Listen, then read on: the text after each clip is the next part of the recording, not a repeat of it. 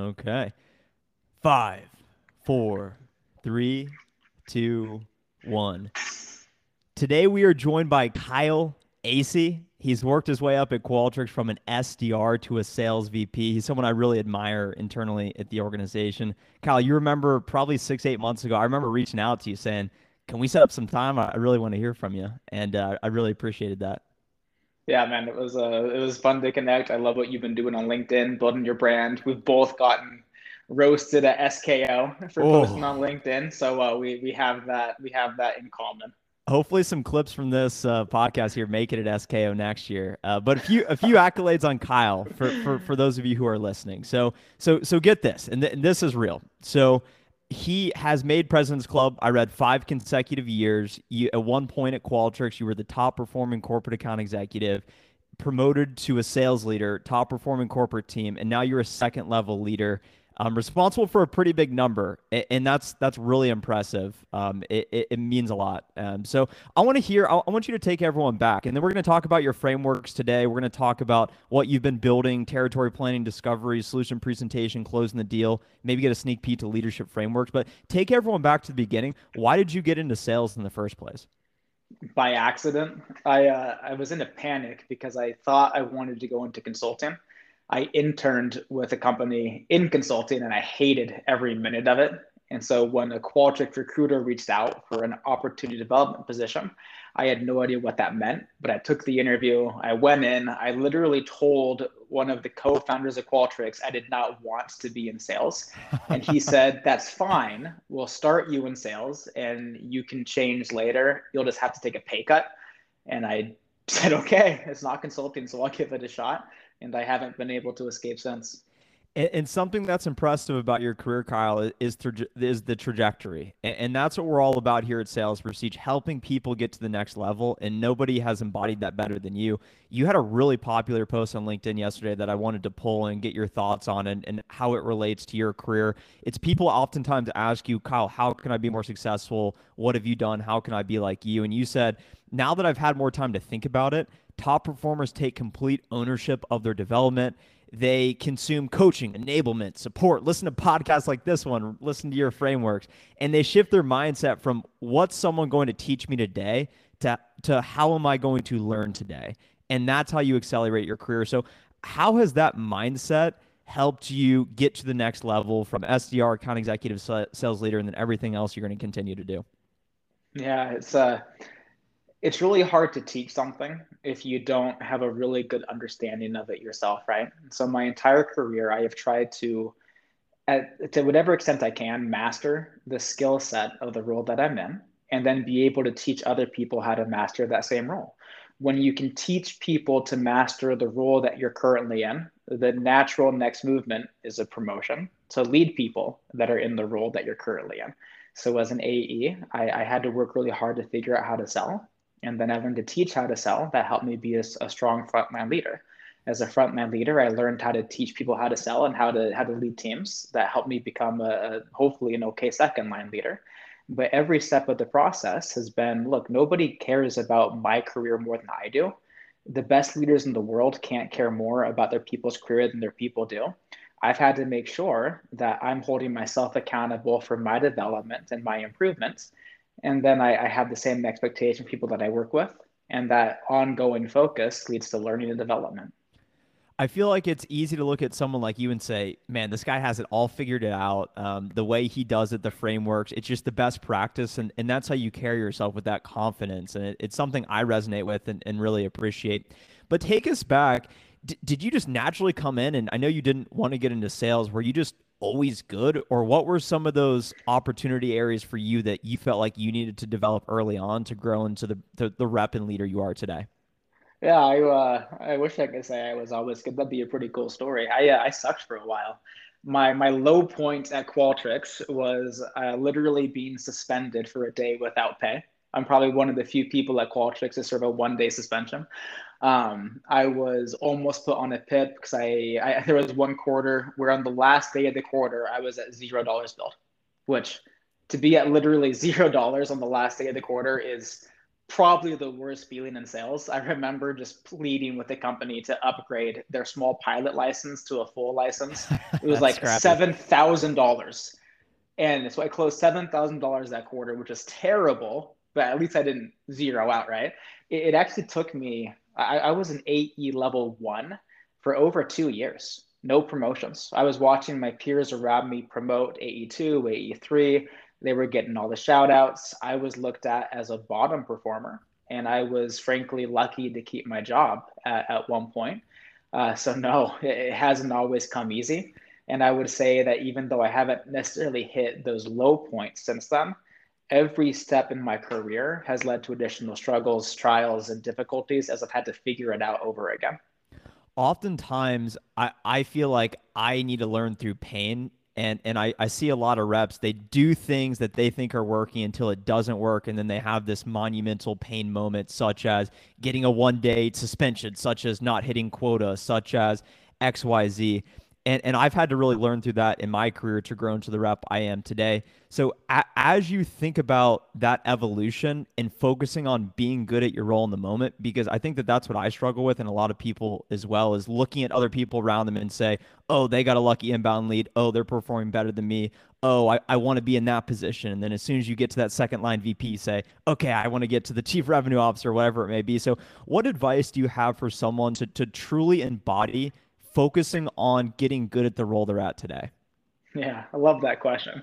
Um, I'm gonna quote Teddy Roosevelt because that just feels like a really sophisticated thing to do on a podcast. It Teddy does. Roosevelt, he said, uh, "Comparison is the thief of joy." Right? We've all heard that. I would add to that, comparison is also the thief of productivity. Every second that you're spending worrying about how somebody else is having success, how they're getting lucky inbounds, better territory, better customers, all that time and energy spent focusing on their success is time that you are not spent influencing yours. A big turning point in my career was realizing, look, like, who cares what other people are doing? I just need to sprint in my own lane, not stay in my lane. I'm going to sprint in my own lane, control what I can control, and I'm going to have to take ownership of whatever outcome happens. If I win, great. If I lose, that's on me. But absolutely nothing progresses by worrying about how somebody else is having success unless you're trying to learn so you can apply it to yourself. And in order to equip those reps out there that are looking to go fast, be in their own lane, and develop, you have developed frameworks. And you've been posting a lot on LinkedIn about this. And I know a lot of people follow you. Salesintroverts.com. I'm on the website right now. It's a good looking website. And you have some products on there to help people. And you talk a lot about frameworks, and you say framework greater than process. What is a framework? Yeah. So I'll kind of explain it in the realm of how it's different than process. A framework is adaptable, where a process is rigid. Frameworks are intended to change over time or in different circumstances. And so, an example of a process is a customer comes in and says, hey, I love your product. I need 10 users. I need to buy today. And the rep is like, look, I'm not even going to give you pricing. Let's go all the way back to discovery before we go to a demo. That's process following a rigid structure. A framework would allow you to actually meet the customer where they are at their buying process and adapt the right aspect. The reason why I have dug into the framework greater than process or framework over process mindset is when you look at top performing reps and leaders, they're not just the ones that apply the process stricter or better than everyone else. They are the ones that know what a good process looks like, but then they adapt it and pivot based on who they're working with, the global economic climate, whatever is thrown at them. They're able to shift to what makes sense for the seller and the buyer in that moment. And I like how you simplify it. You cut through a lot of the noise and just make it as simple as possible to say, "Hey, this is how you could think about this to find more success sooner rather than later." So I want to go through some of these frameworks that you have developed one by one because I have read many of them, and I recommend to everyone listening to go check them out absolutely. And as we look at the top of the funnel, any rep here that's an SDR, AE, whatever role they may be in, it all starts with pipeline. And I think a lot of reps are left scratching their heads saying, okay, I know I should be cold calling. I know I should be emailing. I should send some LinkedIn messages. But what I think a lot of people miss is the actual territory planning. And after reading your ebook, that's what I think has been the big shift for me recently is saying rather than just trying to go follow ad hoc these interesting moments and just low hanging fruit, how can I be more strategic and really prioritize my list of accounts, focus on the top 10 that have the highest potential from a spend potential, and then also the top 50 that I can be a lot more volume approach in them. So as you think about best practices, frameworks when it comes to territory planning, how do you think about that and what do you recommend your reps do? It always surprises me how few reps actually know their territory, because the territory is how you make money, right? But whenever I would go through and I would do territory planning with reps, every time I said, hey, I need you to go through every single account one by one and manually prioritize it, every single time without fail, they found really good accounts they did Mm-hmm. not know they had in their name.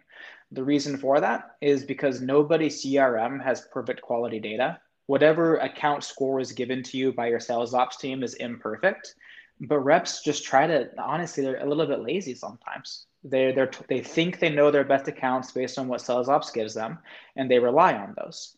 The other big mistake that reps make is they over index on the size of the company, their revenue, number of employees, and they don't think enough about how well they understand the company. Like for me personally, I would much rather go sell Qualtrics to a mid-sized tech company where I really understand the use cases that they could use with Qualtrics. I understand the language they use, the outcomes they're trying to drive, the problems they're trying to solve. I would take that over selling to a Fortune 500 manufacturing company all day, every day, because I understand the language. And so, advice number one, actually know every account in your territory and manually prioritize it. When you're prioritizing it, make sure you're considering if you were actually in a room with their executive team, could you sound like an intelligent salesperson selling to them? Or are you so out over your skis with their industry that you can't speak intelligently to them? If that's the case, I don't care the size of the company, you're not going to sell to them effectively. That's been one of the biggest evolutions I've had as a rep is understanding of the organizations I'm working with. How do they actually make money? How do they bring in money? How do they equip their employees? Where are they investing? What are the departments? And the better you can understand that, the better you can understand what they're looking to achieve. And then the better you can correlate your solution as the holy grail. Hey, this is going to help you do this more successfully. And to your point, it's a real thing. Going account by account. I did this. I have 1,600 accounts. And I'm not kidding. It took me over 3 weeks. It took me 3 weeks of spending 30 minutes to an hour a day going one by one. It takes forever, but I think it's starting to pay dividends the longer I start to prioritize the right accounts because it's going to naturally, I'm working bigger deals, higher deal value, which is going to help me get to my numbers sooner. So we've identified our accounts. That takes us into pipeline generation. And something that I've talked a lot about that I learned from you that people absolutely love is a pipeline operating rhythm, associating a point value with the right activities that actually correlate to the outcomes you care about. And what I try and do, and I track myself very rigorously on this, is the point system of for every 10 new prospects I add to my sequence, that's 1 point. For every live conversation, that's 1 point. For every set meeting, that's 1 point. For every qualified opportunity, that's 1 point. And then there's some other ones as well, but you want to get 8 points a day. How did you think about this pipeline operating rhythm, and how important is that for a rep to be able to identify what does a 1 day look like? Yeah. So I was exposed to my first iteration of a point system as an early AE, and I hated it because the point system I was exposed to encouraged busy work. Like for example, it was, Mm-hmm. hey, if you make 10 calls, you get 1 point. Well, what that meant is if I had an empty calendar and I had to make a bunch of calls, I would just call a stale list of 60 people, get 6 points, and nothing would happen. And so I was like, well, I like the idea of accountability. I like the idea of measuring accountability because when you measure things, things improve, generally speaking. But if we're going to measure something, we need to measure what actually impacts a good day. So I worked with my team to define, hey, what are traits of a good day? What are the activities that we do that lead to positive outcomes? And that's where the categories were developed. And then we associated some point values to them. We figured out approximately how much time it would take to accomplish each of those points. That got us to 8 hours in a day. That became 8 points a day. And then we rolled it out. And the reps that have applied it have had the most success. The other reason why I love it is it encourages, even on your busiest days, when you have lots of meetings, it's still encouraging pipeline Hmm. generation. So that way you don't end up with that really bad lull where you're really, really busy and then you've got nothing. And then you have a good quarter, bad quarter. It just repeats like that. And as I think about my pipeline as a rep, something I look at is my pipeline health. So what is the status of having scheduled next events on all of my active deals? And we have a metric called qualified pipeline, which is basically taking all of your active deals, looking at what stage it's in, such as discovery, solution presentation, business consideration, and then assigning a percentage compared to the deal value, saying this is the likelihood of revenue you should recognize, and you can have a qualified pipeline amount of you should fall within 10% of this number by the end of the quarter. You've talked a lot about using that number as a forecasting mechanism as an individual contributor to really be disciplined to say, I need 3-4x coverage going into a quarter or at any point in a given quarter. Can you talk about what else a rep should be looking at as they think about managing their pipeline and finding success with their prospecting, but also pipeline generation or pipeline management Yeah. as well? Mhm. So with pipeline management, my favorite questions to ask a rep are what was the last step of the deal, what was accomplished, and what are you hoping to accomplish with the next meeting and when is it? That gives me a really good idea of velocity, right? If you have a pipeline full of deals and you have 100% SNE or scheduled next event, so all your deals have a calendar of next event, but every one of those calendar invites is a month out, and the agenda for every one of those deals is check in on status of the proposal, then your pipeline's garbage, right?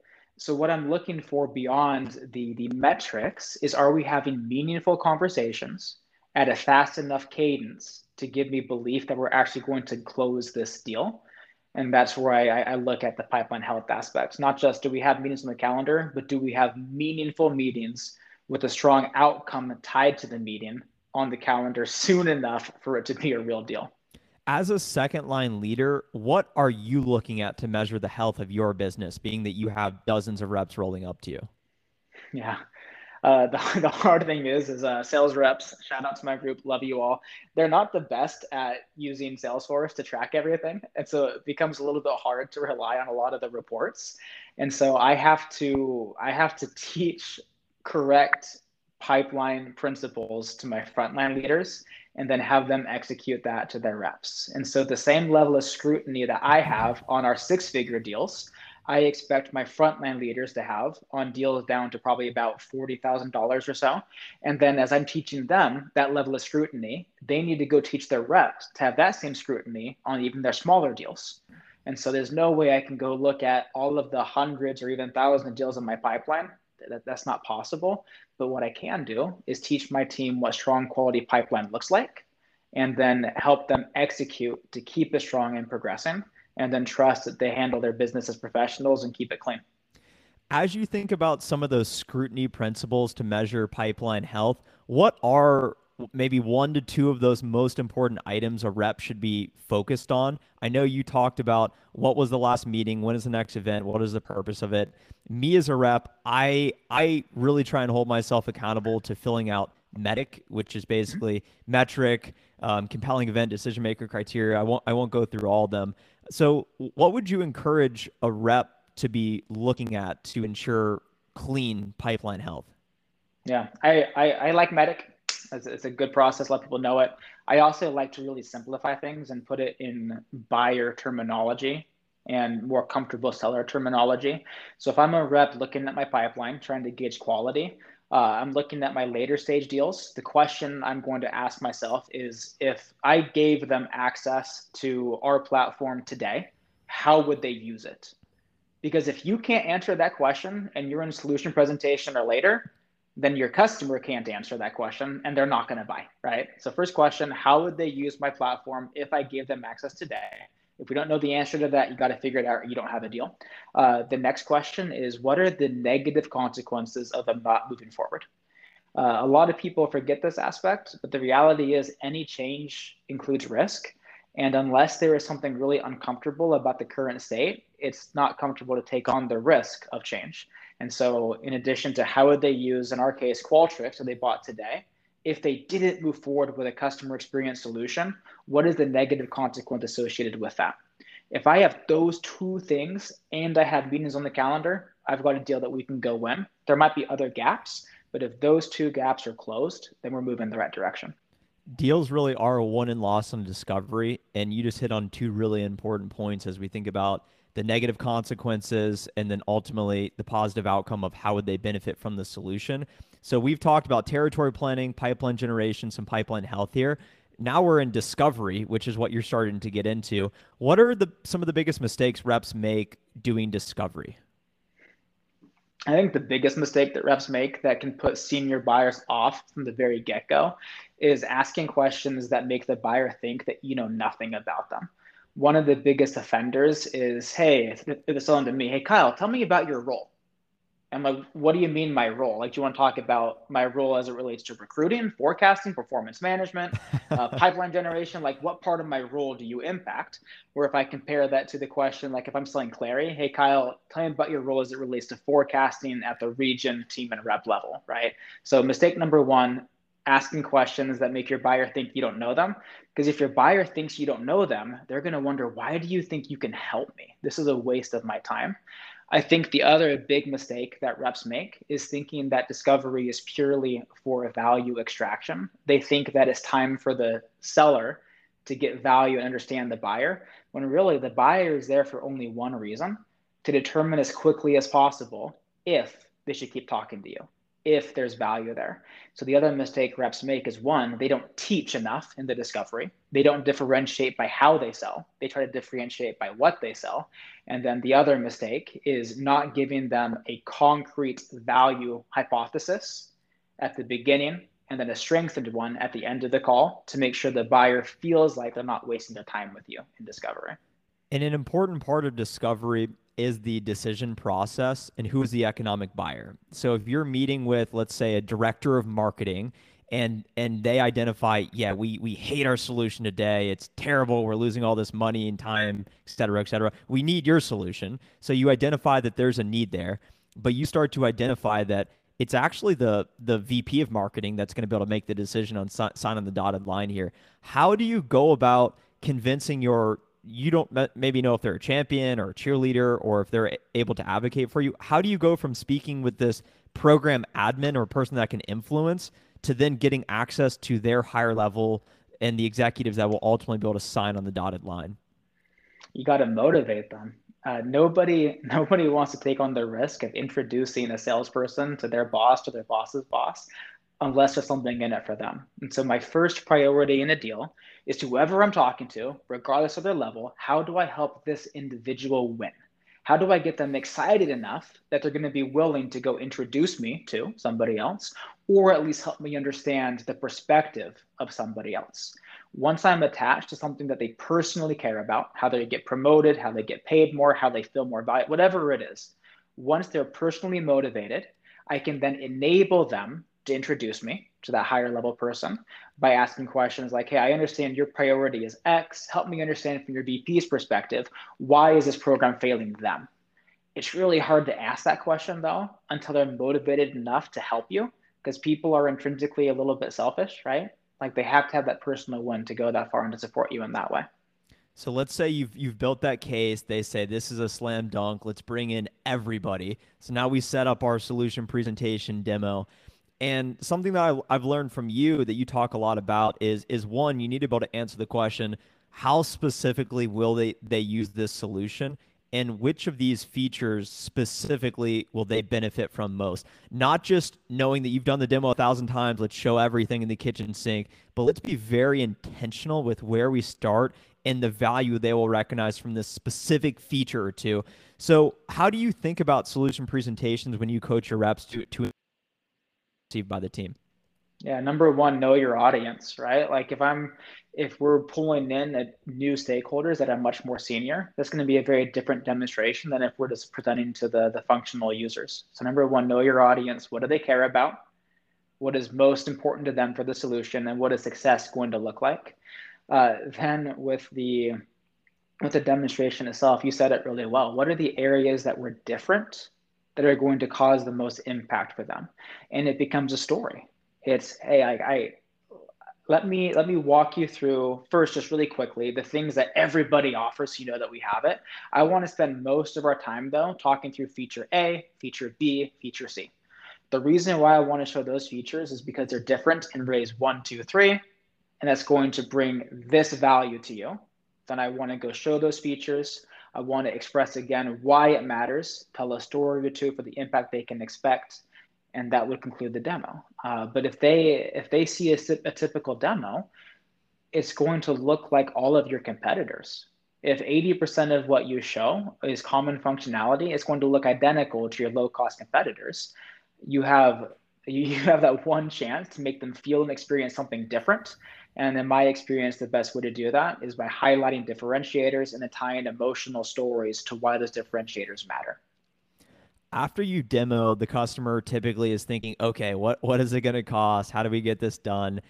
How do you build urgency from that point in the demo? Because what I've experienced being a rep in the role for a year, is I'll do the demo, I'll set up another call to say we're going to talk about pricing. We'll do pricing, and then we end up in this stalemate of them needing to do whatever internally, and maybe I don't understand the process well enough, but then we're just going back and forth. We have that meeting a month out. What's the status of the proposal? I think a lot of deals are lost that way. You lose the momentum, the excitement, the urgency.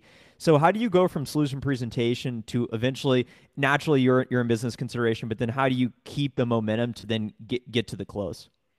Yeah, that's when people say, "Why don't you send me over the proposal and we'll circle back internally and get back to you?" That is where most deals are actually lost. Yeah, it's The tough.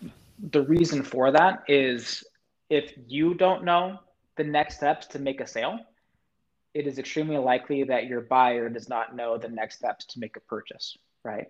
They don't know who to loop in. They don't know how to get approval. They don't know how to move forward.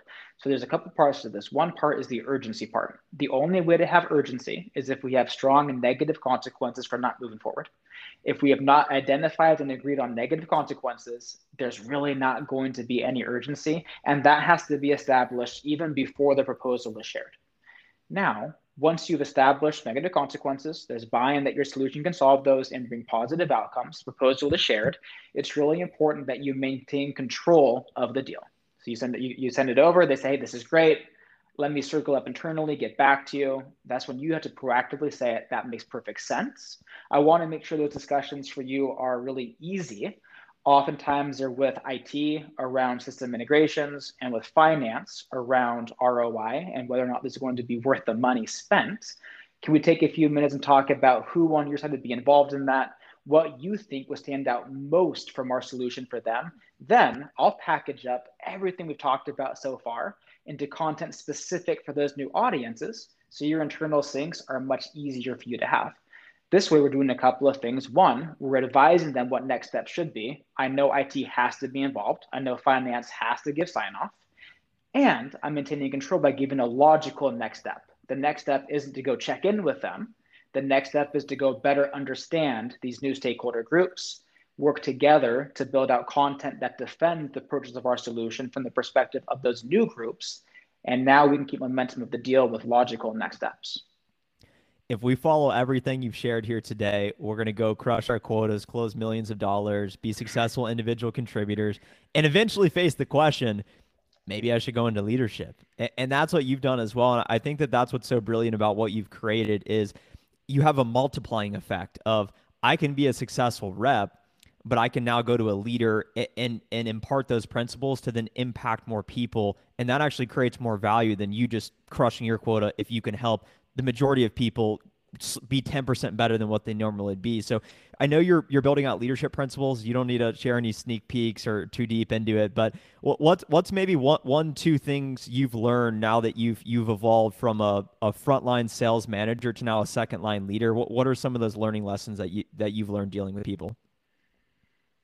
I've learned that there is very little structure and coaching around how to be a successful frontline leader.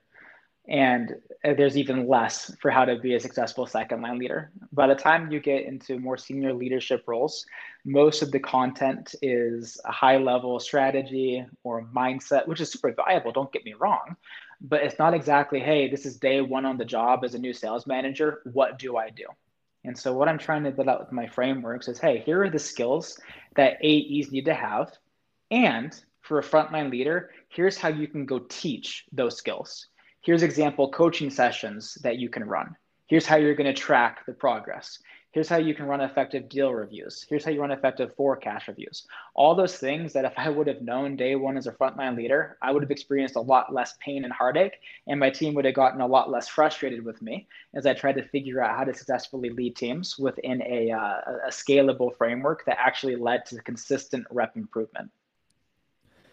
That's fantastic. And this will be the last question, Kyle. So I know that you've built out salesintroverts.com, and I would encourage everyone to go on there, check it out, go learn more about Kyle, and you can even go deeper on some of these frameworks that we've talked about here today, because I wanted to cover all of them, each part of territory planning, pipeline generation, discovery, solution presentation, closing. But those frameworks go much deeper on them.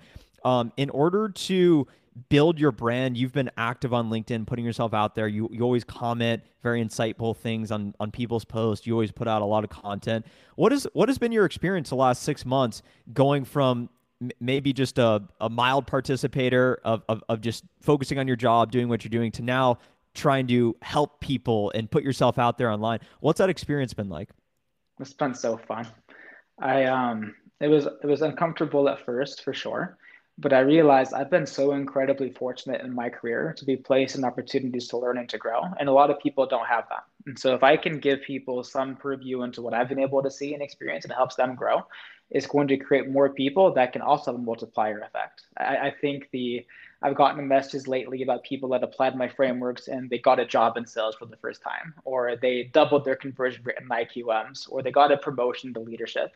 And when I get those messages, I'm just grateful that I started the journey, because these are people that I never would have even been exposed to that are now able to take advantage of my good fortune, my good luck, my good circumstances. So I feel like it's been a really rewarding way to share the remarkable good fortune I've had in my career so far, and hopefully get a lot of other people enjoying sales, because sales is an awesome profession when it's done the right way. And I would love more people to get to appreciate that like I've been able to. Everyone, go show Kyle some support. I'm going to put a link to his LinkedIn page down below, and also salesintroverts.com. Go visit the website. If you're still with us, subscribe to the channel now. Have a great rest of the day. See ya. Hold on here.